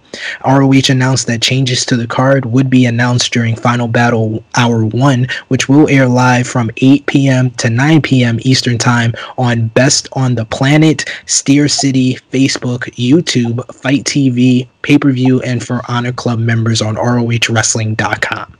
According to PW Insider, ROH World Champion Roosh current contract is believed to expire at the end of 2020, and the report did not mention Dragon Lee's current contract and end date, but it did note that Lee's work has been getting a lot of attention from other wrestling promotions. It was also noted that ROH COO Joe Koff is having ongoing conversations with both talents. Impact Wrestling news: Wrestling Observer newsletter reports that Ethan Page is among a few Impact talents whose contract has just expired with the promotion, and he has been in talks with AEW, WWE, and MLW. According to Wrestling Inc., the other talents whose contracts have expired at the end of the year are Taya Valkyrie, Jake Christ of OVE, and Sami Callihan, but Callihan is going to be re-signing with Impact Wrestling. This week's Impact on Access TV was down from last week's 221,000 viewers to 177,000 viewers, so a slight decrease back to like their regular levels, even with Kenny Omega on the show. And Fightful Select reports that AJ Styles was quite amused and thought it was great with Hornswoggle doing a portrayal of his character on Impact Wrestling a few weeks ago. And our final news note: MLW adds Mads Cougar versus Alex Hammerstone Zone to their Kings of Colosseum show on January 6th. So we have reached our final segment, preview and predictions for two huge shows this weekend. Two of the final huge shows of 2020 with ROH Final Battle 2020 and WWE TLC 2020. ROH, we're only going to talk about the top matches. On the pre-show, you're going to see Tony Deppen versus LSG versus Josh Woods versus Drake Draper, with the winner getting a shot at Dragon Lee's ROH TV title on the main show. Danhausen will go one-on-one with Brian Johnson. Mike Bennett will make his return to ROH pay-per-view, and he will team with Matt Taven to versus The Righteous, Vincent and Bateman. Pure Rules tag team matchup is going to be Tracy Williams and Rhett Titus of the Foundation versus Fred Yehai and Wheeler Yuta. And this one will get your predictions. Pure title is on the line for the first time on ROH pay-per-view in 14 years, I believe. Josh Gresham, the new champion, will defend his title against Flip Gordon. Jonathan Gresham, won the Pure Championship in the Pure title tournament, defeating Tracy Williams in the finals. He is the leader of the new stable, the Foundation. He's going to have two matches on this night, as he's also one half of the tag team champions, but Jonathan Gresham will defend against Flip Gordon. I'm not going to talk too much about Flip Gordon's personal views because he's an anti-masker, but I am rooting for Jonathan Gresham in this match. Who do you have, Top Guy JJ? I mean, Jonathan's he's still rocking that octopus mask, right? Yes. Yeah, so I guess it's a cool thing for wrestling purposes. I guess I rock with Gresham. I really cannot stand the octopus mask. I can't stand it. Why? Because it doesn't fit him to me, and it's just my personal opinion. It's not going to sway the minds of others. I think he's just so much better without it. But Jonathan Gresham. Christy Love, who do you have, Jonathan Gresham or Flip Gordon for the Pure title? I'm gonna go with Octopus because JJ doesn't like his mask at all, and you also said the other guy's a fuckboy, so then I'm gonna go with this one. I didn't say all of that. I said he's an anti-masker. It's potato. And funny enough, he's an anti-masker on Twitter, and in his vignette to promote this match, he wore a mask. So that was funny. John, who do you have? Flip Gordon? Yeah, I've got Gresham for this already marked out on this one. Gresham to win. Great. All right. So, like I said, Gresham has more than one match on the card. He will be teaming up with his Foundation teammate, Jay Lethal, to defend the ROH World Tag Team titles that they won last year at Final Battle against the Briscoes. This time, though, it will not be Mark and Jay Briscoe. Jay Briscoe was originally supposed to verse EC3 on the show. He's too busy trying to change the narrative of EC3. So Mark Briscoe has gotten someone as crazy as the Briscoe brothers in PCO to team with them. So PCO and Mark Briscoe versus the Foundation. Who do you have, John? I've got the Foundation again. 2 for 2 for them on the night. I think that's how it's going to roll. I'm going to have to agree with John. I think the Foundation are going to win the Pure tag team match with Rhett Titus and Tracy Williams. Jonathan Gresham's going to beat Flip, and they're going to beat PCO and Mark Briscoe. Who do you got, Chrissy? Excuse me. I have the Foundation as well. Who do you have, Top Guy JJ? I guess we all going with Black Excellence, baby. I guess we going that route because PCO and Mark Briscoe, like the fuck? Come on, you're gonna be crazy. Yo, this is one of those when you watch an episode of ROH TV and shit, and he just makes a mystery partner announcement, and then this guy just pops up. That's exactly what happened. Watch Review of Honor where they react to that vignette where he announced this. I'll pass. ROH World Championship is on the line. It's going to be Roosh defending the title against Brody King. Brody King earned this opportunity defeating Shane Taylor on ROH TV. He's been on a winning streak, defeating former ROH champion Dalton Castle a couple of weeks ago, while Roosh is making his return to Ring of Honor here to defend the title. Who do you got, Top Guy JJ?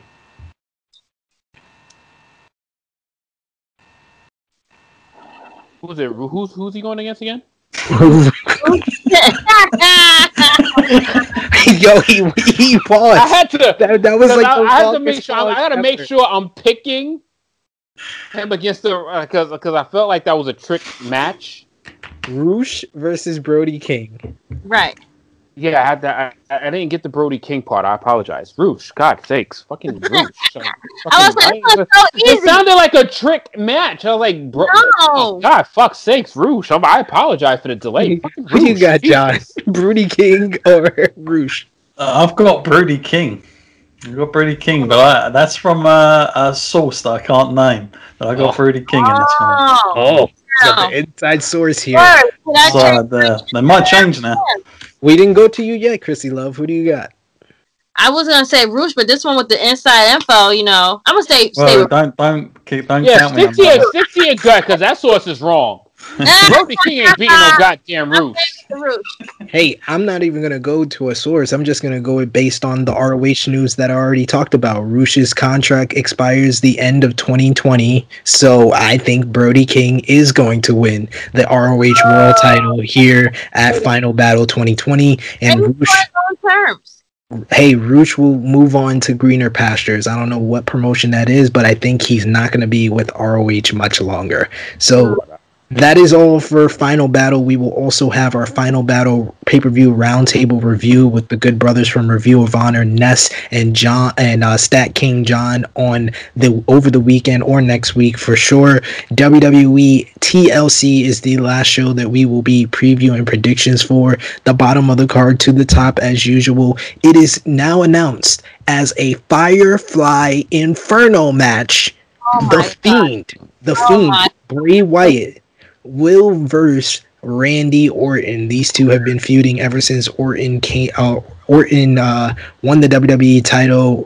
Bray Wyatt came over to Raw in the draft. Bray Wyatt trying to get revenge on Randy Orton for burning down Sister Abigail's house all those years ago. So who will be set on fire here, apparently? The Fiend or Randy Orton?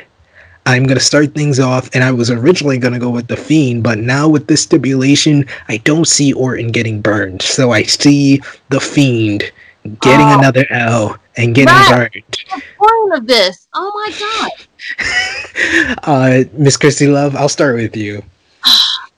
I'm just so confused at what they're doing with The Fiend.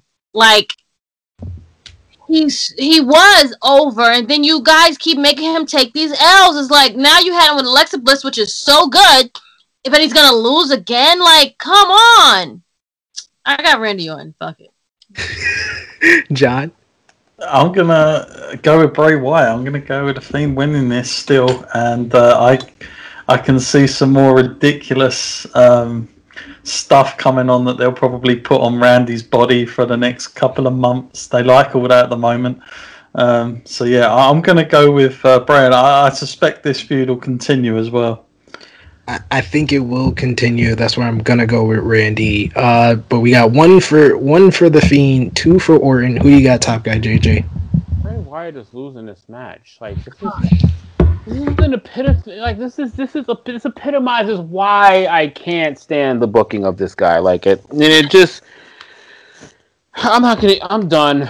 Randy Orton's winning this match. Like, what's the point? Like, what is the point? Setting ourselves up, yeah. A Firefly Inferno match? Like, come on. Creative. Like, this is how they gonna have a blow off match as the first match, and you know they're gonna have like 3 more matches. Yeah, it's creative. Like it's retarded. It ain't creative.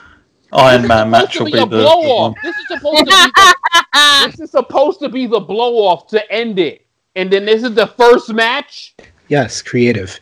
Got it. Raw tag team titles is on the line. We're gonna have the New Day, Kofi Kingston and Xavier Woods defending against the Hurt Business, Cedric Alexander and Shelton Benjamin. These two teams have been feuding for quite some time since the New Day came over from Monday Night Raw. This is a match that I would be more excited for if I didn't see it 100 times on Monday Night Raw. I like John said earlier, they kind of book their tag team feuds like universe mode, where you see like sometimes you'll see them in a singles match, but you'll see them in tag team matches multiple times before the pay-per-view. And And then on the pay-per-view, it's not even a stipulation. It's just for the titles this time. So that is what we have gotten here. A universe mode feud. So who you got? New Day or Hurt Business? We'll start with you, top guy. They gotta pull a plug. They gotta pull a trigger at some point with Retribution interrupting Kofi Kingston. They gotta pull it at some point. They have to do it here. Retribution causes New Day to tag team championships. The Hurt Business takes the gold at TLC. This is the only title that will change hands. Sorry for my spoilers in advance. Chrissy, who you got? I got the Hurt Business finally letting some shine and let them get some gold on their belt to go with their black and gold t-shirts. Who you got, John? Full House. It's the Hurt Business for me. Yeah, they're winning this the belts for me.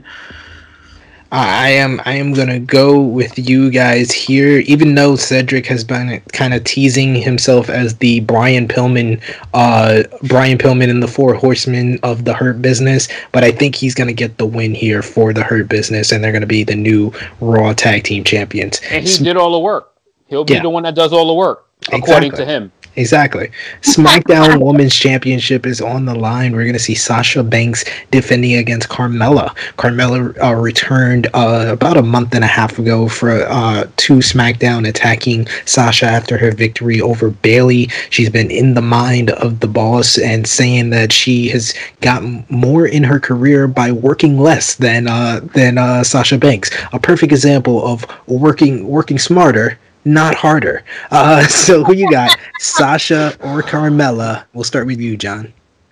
Actually, I'm going to go with Carmella, but she's not going to win the belt. It's going to be like a DQ type thing. So yeah, I think they'll do that with that one. She's not winning the belt though. Keep it going, right? Yep. Just what we want. I'm going to go with Sasha Banks to get the victory here. I think, like John, it won't be the end of the feud. She'll probably get the win with like a roll-up, but I think she'll get the victory here. Who you got, Chrissy? I definitely have Sasha retaining and winning. I'm not on board for Carmella, so it's probably going to keep going on for another like month or so. So, yay. Top guy?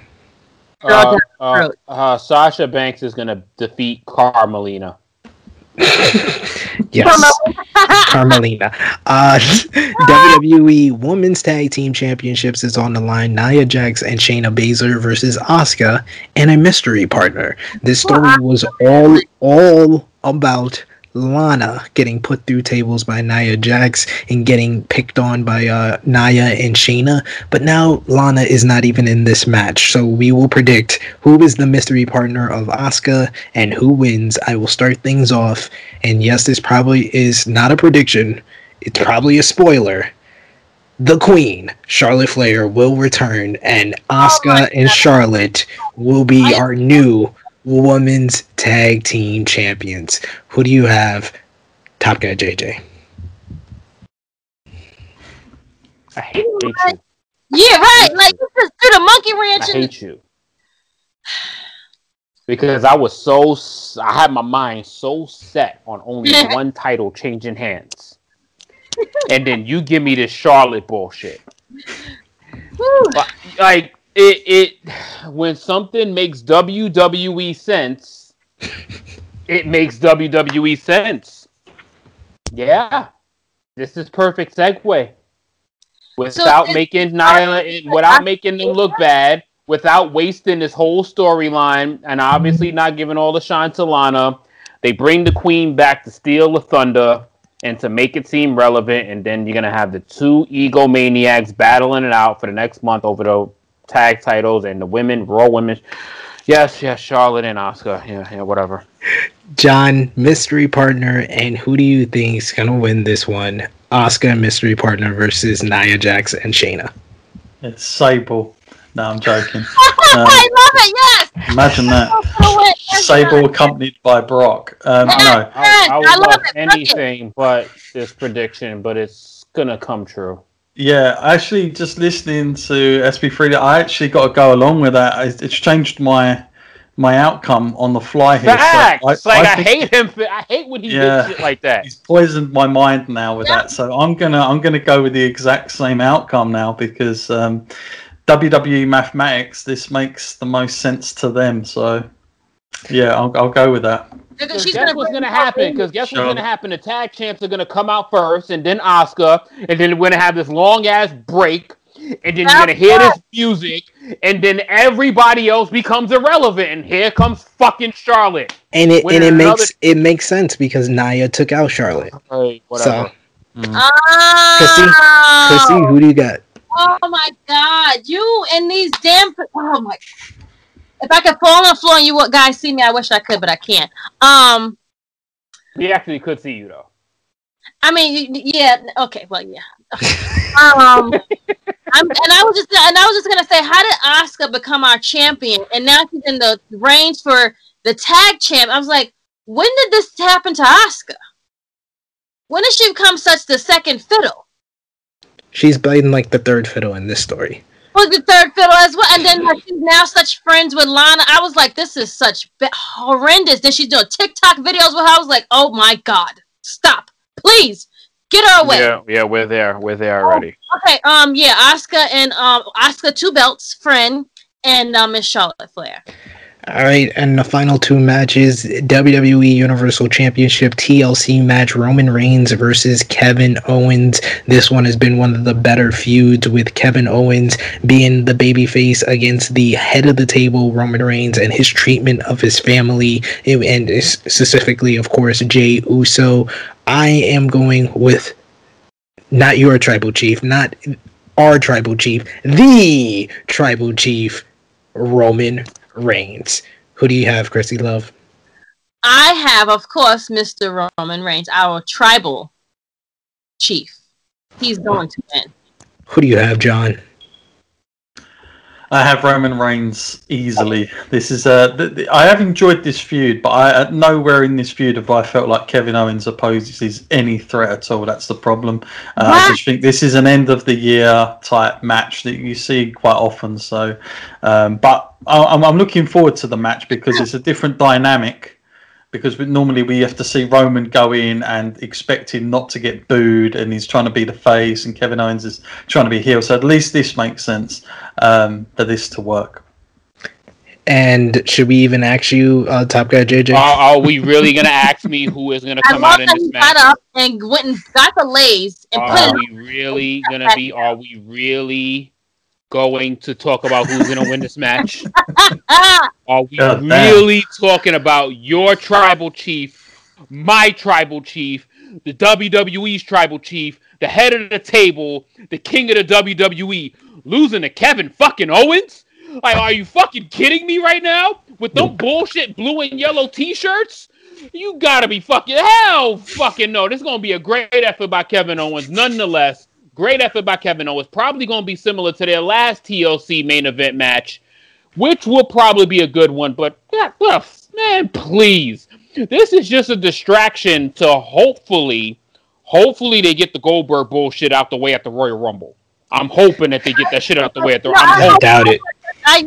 Is this Goldberg shit really like for real? Hey, he already teased it. He's promoting the fuck out of it. He's definitely this should definitely happen. We're giving that too much attention. So yes, WWE Championship match, the main event TLC is going to be Drew McIntyre defending against AJ Styles. AJ Styles won this opportunity in a triple threat against Riddle and Keith Lee. Of course, Drew McIntyre won back the championship last month ahead of Survivor Series. So who you got? McIntyre versus Styles. We will start with you, Top Guy.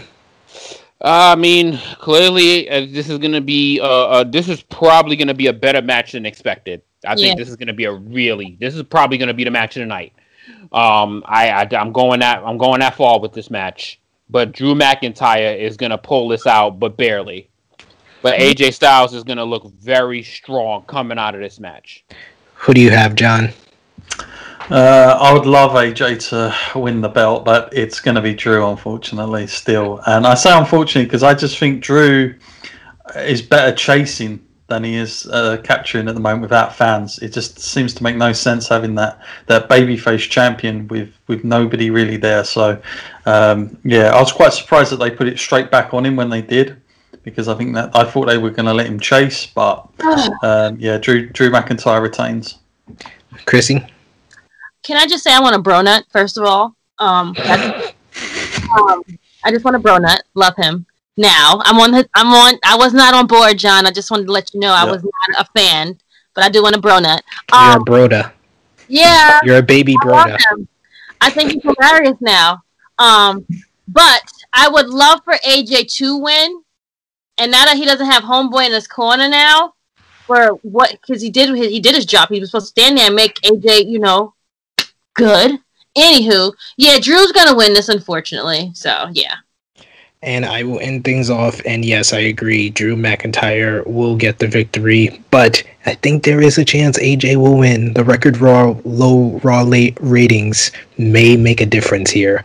But that brings us to a close on True Heel Heat 104. A quick plug for our lineup. You can check out our New Japan Pro Wrestling World Tag League 2020 and Best of Super Juniors 27 Finals Roundtable. A J News Japan special for Super J Cup 2020 starring myself with J News. A Blunt Impact special for Final Resolution. The latest True Rewind, Dark Power, Blunt Impact, J News Japan, Review of Honor, Joints and Jabronis, Richie's Raw Recap, and Wednesday Night Warriors starring True Heel Josh are all up right now. And all new Wednesday Night Warriors, Dark Power, Blunt Impact, and J News Japan will be up this weekend and next week. And you also got a very special WWE TLC 2020 pay-per-view roundtable and Final Battle 2020 pay-per-view roundtable that will be up early next week. And you could check out my latest appearance on Alice McCarthy's Wrestling Daily on Wrestle Talks Wrestle 2 YouTube channel, where we discuss the record low Raw ratings and the Bullet Club reunion.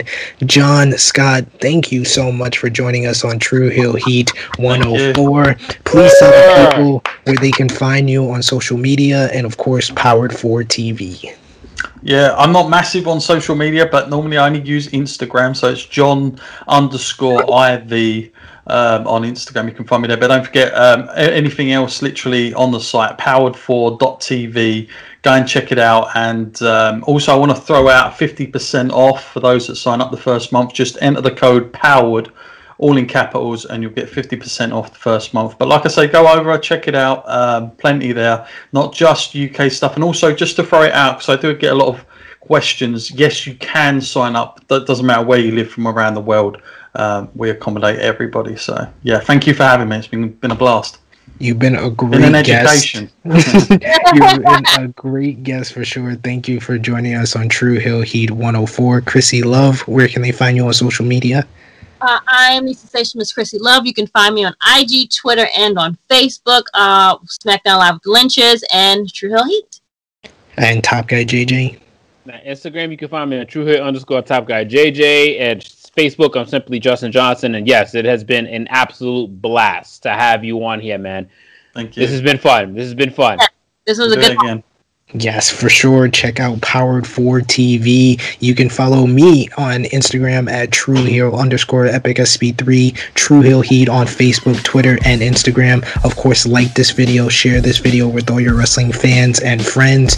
Subscribe to the True Heel Heat YouTube channel, just 90 subscribers away from 1K. So until True Heel Heat 105 next week, for Miss Chrissy Love, for Top Guy JJ, for Mr. John Scott, Powered 4 TV, it is me, your True Heel Phenom SP3. We are signing off until next time.